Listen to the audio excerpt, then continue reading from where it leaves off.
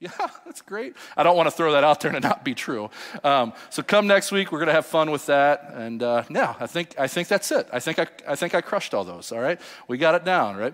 The last thing we're going to do before we move into our message is, as you guys know, every week we spotlight a different city pastor. They're a part of our Southbrook City Lights initiative.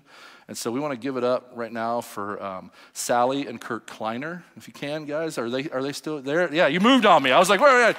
There they are. Give it up for them.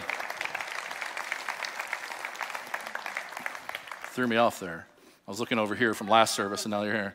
Are we doing it? Are we doing this? Yeah, absolutely. Hey, I'm down for it. Let's do this. Let's do the selfie with everyone in the crowd. Give it up, crowd.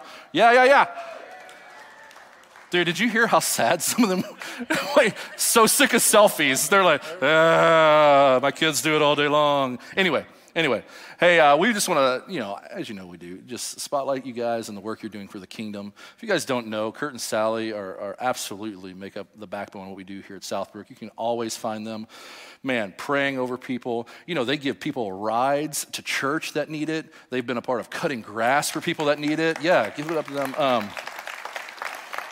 Very much kingdom workers.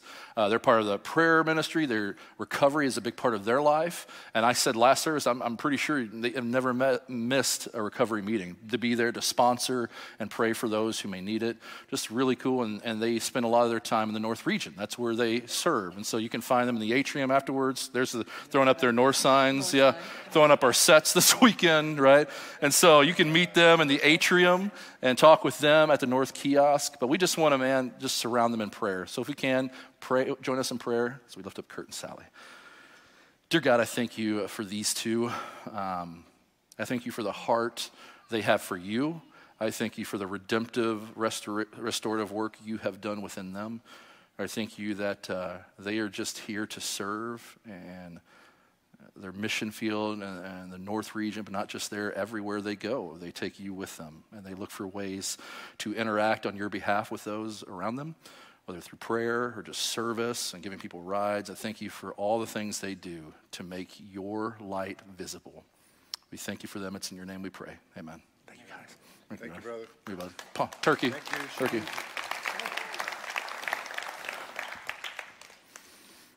All right. So if you've been with us, we've been in this series, Christism, and Charlie made that word up, so I have to make sure I'm getting that right. Christism versus atheism. And we've been through a wide variety of topics. We have covered reality, truth, evil, hope, pain, morality, and last week he covered contradictions. And so this week, I get the privilege of carrying it on as we talk about science versus faith. And when I think of science and faith, inevitably, almost always, I go to the Academy Award-winning movie, Nacho Libre.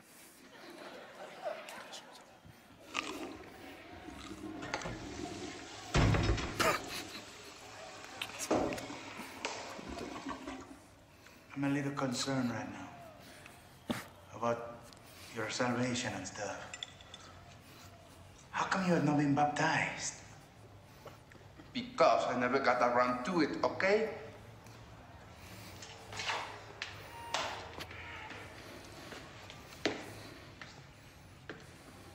I don't know why you always have to be judging me. Because I only believe in science. But tonight, we are going up against Satan's caveman. And I just thought it would be a good idea if you... Felicidades. So good. Oh, man, it gets me every time when he leads into the doorway. Oh, goodness. Have you ever seen that movie? You're welcome. If you haven't seen that movie, I apologize. Maybe you don't like it. But that theme plays out a couple times in that movie where he talks about salvation and he just says, I believe in science. And so I don't know, much like Nacho and his sidekick, maybe we see this play out greater in our culture, right? That we absolutely see science versus religion, that these two schools don't play well together, that if you are a person of faith, you can't speak into the things of science because you're essentially like this Pollyanna, pie in the sky, thinking there's a God behind everything, and you can't speak objectively into the things of science. Right? And on the other side, those in the faith side of things may feel antagonism towards the people of science because we have a view that they're all non-believers and all they're trying to do is just prove that our God exists, and they're militant and they're angry. And that's not true, but we may feel that way. In fact, a recent survey surveyed a large swath of scientists and found that over 54% believe that there is a God, which I don't think we think that way. In fact, this a long history of these two being at odds. And we're going to walk through that today. We're going to talk a little bit about that. I think the problem arises in two groupings. One for the believer. Now listen to me and hear this. That when we dismiss, the problem is when we dismiss the revealed truths of science because they don't fit into our perceived interpretation of Scripture. And we bash the scientists for their discoveries. In fact, I'm not going to lean too much into interpretation today, and that's the crux. I would argue that is a lot of the conflict on the church side with science. We're going to talk a lot about that tomorrow, Austin and I, on the Weekend Hangover, about Genesis 1, 2, because that becomes a big crux versus science and faith. We're going to talk about interpretation and what that means when we read Scripture. And so we're going to do that tomorrow on the Weekend Hangover. If you have questions, send those in, but tune into that. We'll be talking about that. But the other problem is on the scientific side. When scientists overreach and use their discoveries to definitively argue that there is no God and to bash believers for thinking otherwise. We got to remind ourselves what science is. Science as a collective institution aims to produce more and more accurate natural explanations of how the natural world works, what its components are, and how the world got to be the way it is now. I am a science dork. That was a track I was going through high school until God intervened in college. I was AP in science. I love studying. I love reading. And I was going down the field of biology, probably marine biology. Love it. Every time I studied and read and more discoveries came, it absolutely pointed to my Creator. But maybe for some of you, you've experienced the other side. Maybe you have a child that has grown up in the faith. Maybe you grew up in the faith. And inevitably, life took you off to college, and maybe as you went down a science trek, you came face to face with a professor that felt like their whole mission was to deconstruct your faith. And so, from a militant side of things, you see how these two don't play well. And so I want to talk today is, can these two live just in harmony? And so you got to know about me. I believe in science, absolutely. But science falls short because it doesn't have all the answers. We know this. It cannot speak to life's greater questions. Who put me here? Why am I here? What is my purpose? What is the meaning of life? What's the problem of good and evil, morality and ethics?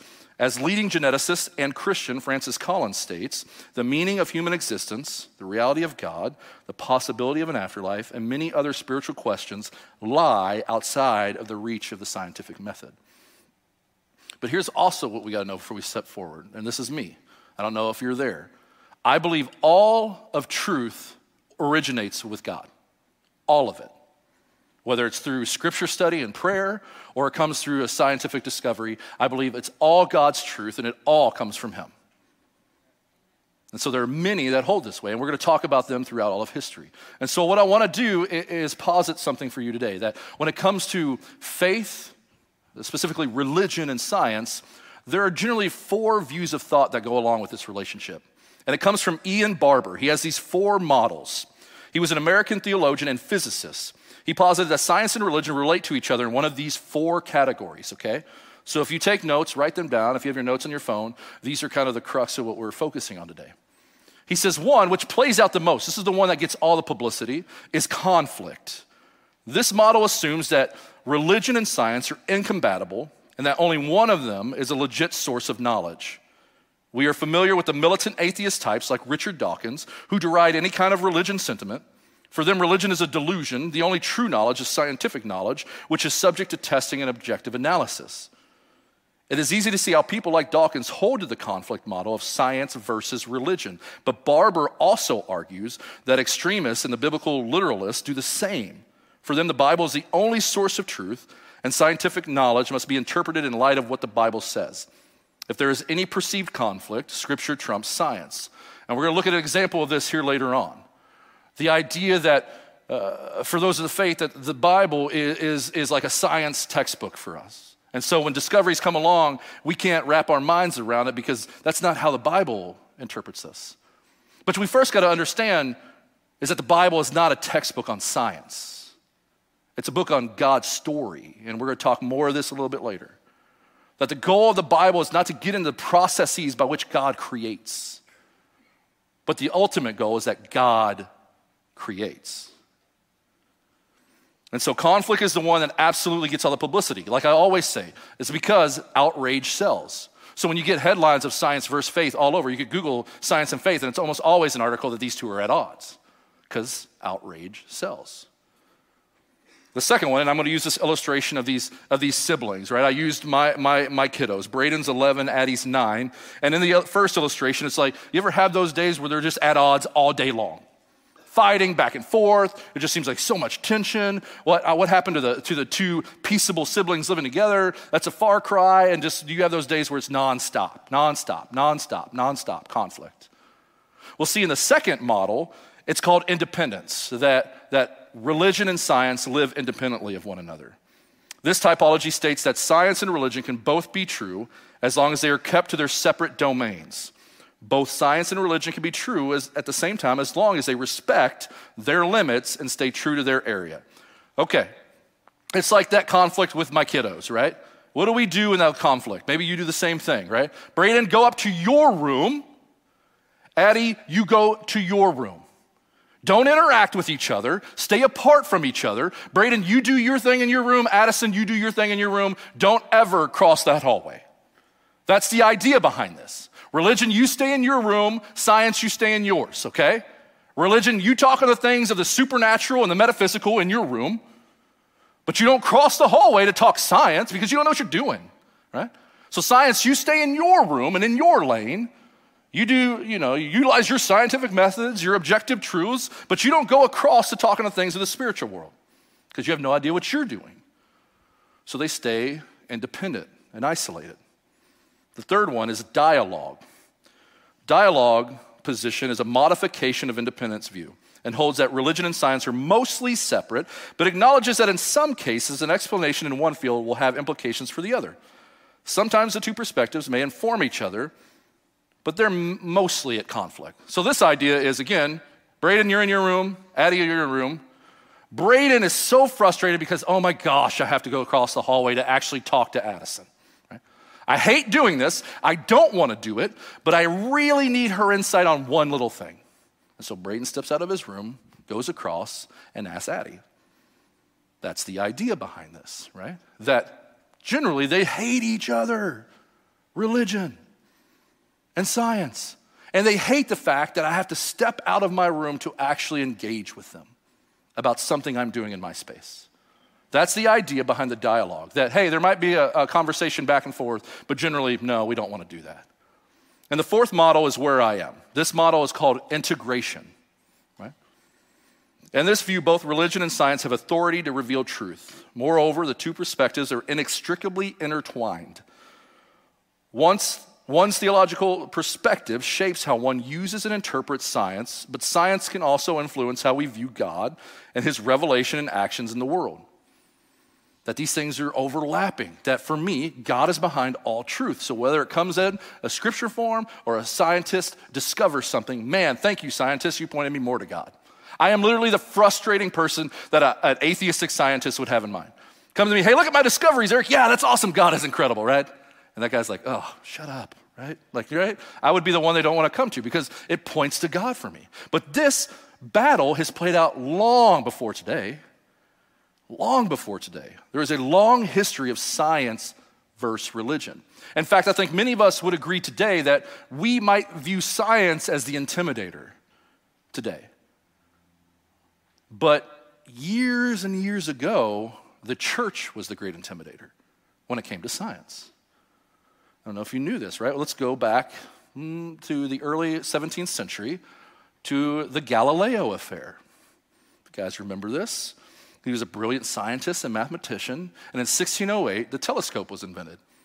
Galileo got word of this and quickly created his own telescope and quickly made a number of astronomical discoveries. He observed 4 moons orbiting Jupiter. That simple observation, which we absolutely take for granted today, presented significant problems for the traditional Ptolemaic system, where all heavenly bodies were supposed to rotate around the earth, right? This discovery, along with countless other discoveries, ultimately led Galileo to the conclusion that these observations could only make sense if the earth revolved around the sun. His agreement with the Copernican model would place him squarely in direct conflict to the Catholic Church. I say for years, for centuries, the idea was that we were at the center of the universe. That's the way God created it, and anything else was blasphemous. And the reason for this, like I mentioned earlier, is that interpretation of Scripture is generally the source of conflict. For example, the Catholic Church at that time read Ecclesiastes 1:5, "The sun rises and the sun sets, then hurries around to rise again." The very literal reading that the earth is at the center. They read Psalms 104, "You placed the world on its foundation, so it would never be moved." Again, we don't move.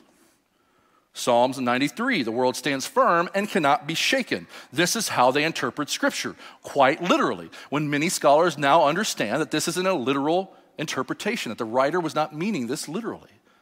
But it didn't change the fact that led to their belief that we are at the center of the universe, which none of us would argue today. But you have to understand that over 400 years ago, this was a question that revolved around salvation. This was a big deal. Listen to how some of the church fathers at that time spoke about Galileo's findings. Dominican Father Cassini was very much not fond of this theory. In a sermon directly targeting Galileo, the friar insisted that geometry is of the devil and that mathematicians should be banished as the authors of all heresies, which I wouldn't disagree because math is terrible. Let's ban that thing. Get out of here, you blasphemers, right? But this is crazy, right? Listen to some of these things. Another Catholic priest claimed that Galileo's conclusions were not only heretical, but atheistic. And this one takes the cake. Other attacks included a claim that his pretended discovery decimates the whole Christian plan of salvation. Seriously. This is similar to today. And I said this week in the office, we were hashing this out, Austin and I said, man, this might be controversial, but this is what it would be equivalent to today. What would be equivalent today would be like if we went down to the Cincinnati Zoo, we had a great time, took in all the animals, right? We got to Gorilla World, we got to see the gorillas, right? And had a great time. But let's say I went back home that night, laid my head down, and something unexamined before, something never seen before takes place in Gorilla World that night. As that gorilla is fast asleep, a process plays out that we've never witnessed. The process of macroevolution, where that gorilla turns into Dave. And Dave walks out of that cave in the morning, right? It's on cameras for all to see, but all the kids coming to see the gorillas just sees Dave in a loincloth waving. Like, what? Now I ask this because this is a thought, this is a thought experiment. If that happened, what would that do to your faith? This is no different than 400 years ago. Would you say this questions all of salvation and God's salvific plan? Would it shatter me? Or would it say, oh, well, if that's true, that's God's way of doing it. He's behind all truth. But that is what happened 400 years ago. You see, the Bible's not a science textbook. The Bible is about God's salvation plan. It's not about the way God chooses to create or the processes behind them. Because of this, because of Galileo's findings, he was subsequently tried before the Roman Inquisition in 1633. Again, here's the thing I got to address too, because many narratives posit this story as if Galileo is this atheistic scientist, which couldn't be further from the truth. Right? That's a narrative that's false if you hear that. He was a Catholic, God-fearing man. So was Copernicus, who had this model. In fact, Galileo was quoted as saying that, I believe that God has given us reason and curiosity to discover these things in the world that reveal him. Lo and behold, would he ever imagine him coming up against his faith system, his church? But that's what happened. And so in 1633, ultimately he was forced to abjure, curse, and detest his own work. He remained under house arrest for the remainder of his life, and his publications were banned. It wasn't until 1992 that Pope John Paul II apologized for everything. So 359 years later, I'm sure that went really far with Galileo and his family, right? But hey, he apologized. That's good. Right? But as you see, guys, the Inquisition lasted, I think, roughly 400 years or so.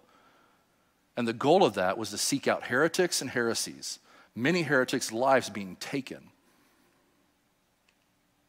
All because of interpretation. You see, this is a story as old as time of science versus faith. While that was the 17th century, one of my favorite church fathers, a person I love studying and reading, is Augustine. He was a bishop in Hippo. What a great town, right? Augustine has immense worth and weight with his mind and his thoughts and his quotes. He's very well read. He studied. Obviously, science wasn't science then. It was natural knowledge. And this is something he addressed in the 4th or 5th century. Literally this. Listen to his words. He wrote a commentary on Genesis. Augustine gives his greatest advice on a deal with the Bible and its relation to nature. Here it is. The purpose of the Bible is redemptive, said Augustine. God gave us the Bible to instruct us in the knowledge of salvation, not science. Augustine asked what Scripture teaches about the shape or the form of the heavens. Are the heavens spherical or flat like a disc? Which was a big deal then, right? Or does it matter? And this is how he responded. Many scholars engage in lengthy discussion on these matters, but the sacred writers, with their deeper wisdom, have omitted them. Such subjects are of no profit for those who seek salvation. And what is worse, they take up very precious time that ought to be given to what is spiritually beneficial. His solution to the problem of conflict between science and faith is simply humility, both in the interpretation of science and the interpretation of Scripture. I think our world could use a little bit more humility. By recognizing that the Bible is more about redemption and salvation through Jesus, the hope of eternal life and the kingdom of heaven, than it is about the motion and orbit of the stars, their size and relative positions, and the predictable eclipses of the sun and the moon. These words may seem as if Augustine disparaged science, and he has been interpreted that way by secular-minded readers.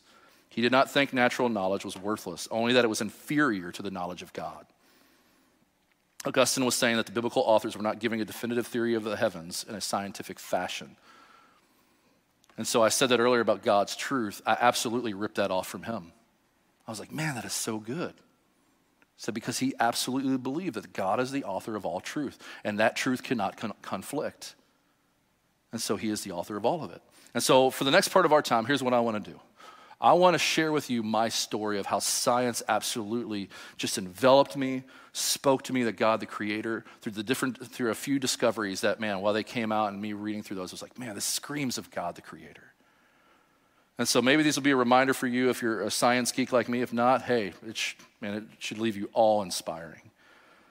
I love astronomy, and on the astronomical level, you have people of the faith throughout history. Isaac Newton was one. He was an English mathematician, a physicist, astronomer, theologian, and author. Did you know he wrote more books on biblical interpretation than on mathematics and physics? The first evidence of a cosmic beginning came in the 1920s when astronomers discovered that light coming from distant galaxies was being stretched out as if the galaxies were moving away from us. Soon after, Georges Lemaitre, a Belgian priest and mathematician, proposed that the universe is expanding, deriving the notion mathematically from Einstein's theory of relativity. When Einstein and Lemaitre met that same year, Einstein told him, your calculations are correct, but your physics is atrocious. Einstein did not question the math, but he could not accept his findings. It was only a couple years later when Edwin Hubble discovered astronomical evidence of expansion. Lemaitre's theory was confirmed. Einstein, along with the rest of the physics community, was convinced. At the same time, a more existential question was born out of this. If the universe is expanding, does that mean it originated from a specific point in time? And in 1931, and now a legendary paper published to the Journal of Nature, Lemaitre answered yes. The universe began as a primeval atom, he argued. Today, this idea is better known as the Big Bang Theory. And when I first read this, it blew my mind because I did not have the understanding that a Catholic priest was behind the theory of the Big Bang Theory. I think for many, I don't know if that's you or others, I know for a period of my time, I was raised in a way that this was a hard pill to swallow if this was reality, the Big Bang Theory. But that God absolutely, as Lemaitre said, could absolutely be behind this process. That God spoke and bang, came into existence. It's a fantastic read. How about on the physical level? Physicists have discovered that we live in a kind of Goldilocks universe. Indeed, since the 1960s, physicists have determined that the fundamental physical laws and parameters of our universe have been finely tuned against all odds to make our universe capable of hosting life. Even slight alterations in the values of many independent factors would have rendered life impossible. As former Cambridge astrophysicist Sir Fred Hoyle argued, a common sense interpretation of the data suggests that a super intellect has monkeyed with physics to make life possible. I read a few months back a book called The Language of God by Francis Collins. Francis Collins is a leading geneticist, a Christian, but he spearheaded the Human Genome Project. And listen to his words in that book. He said, striking feature from the human genome comes from the comparison of different members of our own species. At the DNA level, we are all 99.9% identical. How powerful. Think about this. Absolutely, people are diverse, our skin, our culture, our background. But here's the thing. At the DNA level, we're not as diverse as we think we are. 99.9% identical. That similarity applies regardless of which two individuals from around the world you choose to compare. Thus, by DNA analysis, we humans are truly part of one family. Population geneticists whose discipline involves the use of mathematical tools to reconstruct the history of populations look at these facts about the human genome and conclude that they point to all members of our species having descended from a common set of founders. Yeah, that's cool. That's kind of what our word says, right? And the last one I'll use is the biological level, which was the tract I was going down. Douglas Axe is a biologist and a Christian. He wrote a book called Undeniable, if you want a book to check out. Alistair McGrath is a popular molecular biologist and a theologian and pastor. Discoveries in molecular biology have revealed the presence of digital code at the foundation of life, suggesting the work of a master programmer. After James Watson and Francis Crick elucidated the structure of the DNA molecule in 1953, Crick developed his famed sequence hypothesis. In it, Crick proposed that the chemical constituents in DNA function like letters in a written language or digital symbols in a computer code. Thus, even Richard Dawkins has acknowledged the machine code of the gene is uncannily computer-like. Bill Gates explains DNA is like a computer program, but far, far more advanced than any software we've ever created. We know from experience that software comes from programmers. We know generally that information, whether inscribed in hieroglyphics, written in a book, or encoded in radio signals, always arises from an intelligent source.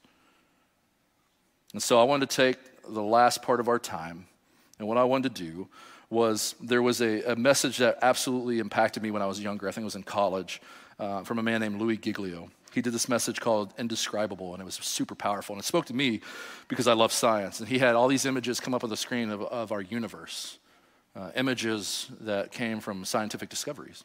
Right? And during it, he spoke this message of the facts of all these images that were coming up to obviously point to our Creator. And so I want to take it and I want to shift it and change it to the way Erik would like to do it. And so you're going to see some images pop up. And what I want you to do is just lean in and look and listen, because I want to read scripture over these the whole time. Be edified, be encouraged, be, just awe-inspired by God, our Creator, and the words of scripture. So let's do this. Hebrews 11:3 says this, by faith we understand that the entire universe was formed at God's command, that what we now see did not come from anything that can be seen. Romans 1:20, for ever since the world was created, people have seen the earth and sky. Through everything God made, they can clearly see his invisible qualities, his eternal power and divine nature, so they have no excuse for not knowing God. I love this in Job 12. Just ask the animals and they will teach you. Ask the birds of the sky and they will tell you. Speak to the earth and it will instruct you. Let the fish in the sea speak to you. That's for Charlie. For the life of every living thing is in his hand and the breath of every human being. Psalm 33. By the word of the Lord the heavens were made, their starry hosts by the breath of his mouth. Amos 5:8 says, it is the Lord who created the stars, the Pleiades and Orion. He turns darkness into morning and day into night. He draws up water from the oceans and pours it down as rain on the land. The Lord is his name. Psalm 19, the heavens proclaim the glory of God. The skies display his craftsmanship. Day after day they continue to speak. Night after night they make him known.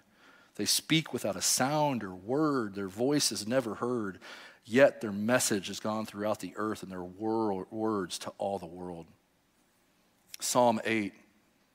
When I look at the night sky and see the work of your fingers, the moon and the stars you set in place, what are mere mortals that you should think about them? Human beings that you should care for them. This next one is a personal favorite. That back towards the end of the 1900s, it was 1980s, crossed over to the 1990s, we sent out Voyager 1 and 2 into deep space to just image deep space. And just before NASA's Voyager 1 spacecraft left our solar system in 1989 to take atmospheric readings from interstellar space, the late astronomer Carl Sagan, then a member of the mission's imaging team, encouraged officials to turn the camera backward to capture one last snapshot of Earth. You see us? And this next one, you'll see us better. There we are. Making it known that such a photograph would offer nothing of scientific value, they complied. What they captured was the first portrait of our planet from the edge of its solar system 3.7 billion miles away, an image of the Earth measuring less than 0.12 pixels, a soft dot sitting in what happens to be a beam of preferential light. Sagan said this. Sagan was a secular humanist. He didn't believe that there was a God at all. But later he gave the image its notorious name, the pale blue dot. Guys, will you leave that image up there for me? Listen to his quote about the pale blue dot. He says this, look again at that dot. That's here. That's home. That's us. On it, everyone you love, everyone you know, everyone you heard of, every human being who ever was lived out their lives. The aggregate of our joy and suffering, thousands of confident religions, ideologies, and economic doctrines. Every hunter and forager, every hero and coward, every creator and destroyer of civilization, every king and peasant, every young couple in love, every mother and father, hopeful child, inventor and explorer, every teacher of morals, every corrupt politician, every superstar, every supreme leader, every saint and sinner in the history of our species lived there on a mote of dust suspended in a sunbeam. Listen to his final paragraph. Our posturings, our imagined self-importance, the delusion that we have some privileged position in the universe are challenged by this point of pale light. Our planet is a lonely speck in the great enveloping cosmic dark. And our obscurity and all this vastness, here it is. This is how he wraps it up. There is no hint that help will come from elsewhere to save us from ourselves. And this is where it is science versus religion for me. Because if Sagan was standing right here, I'd say, but someone did. For God so loved the world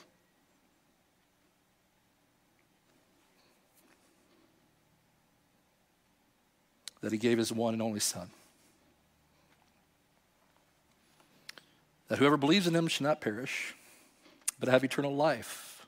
For God did not send his Son into the world to condemn the world, but to save the world through him. Romans 5:8, but God demonstrates his own love for us in this. While we were still sinners, Christ entered a pale blue dot and died for us. If the sun is the center of our solar system, the earth is the epicenter of the cosmic drama.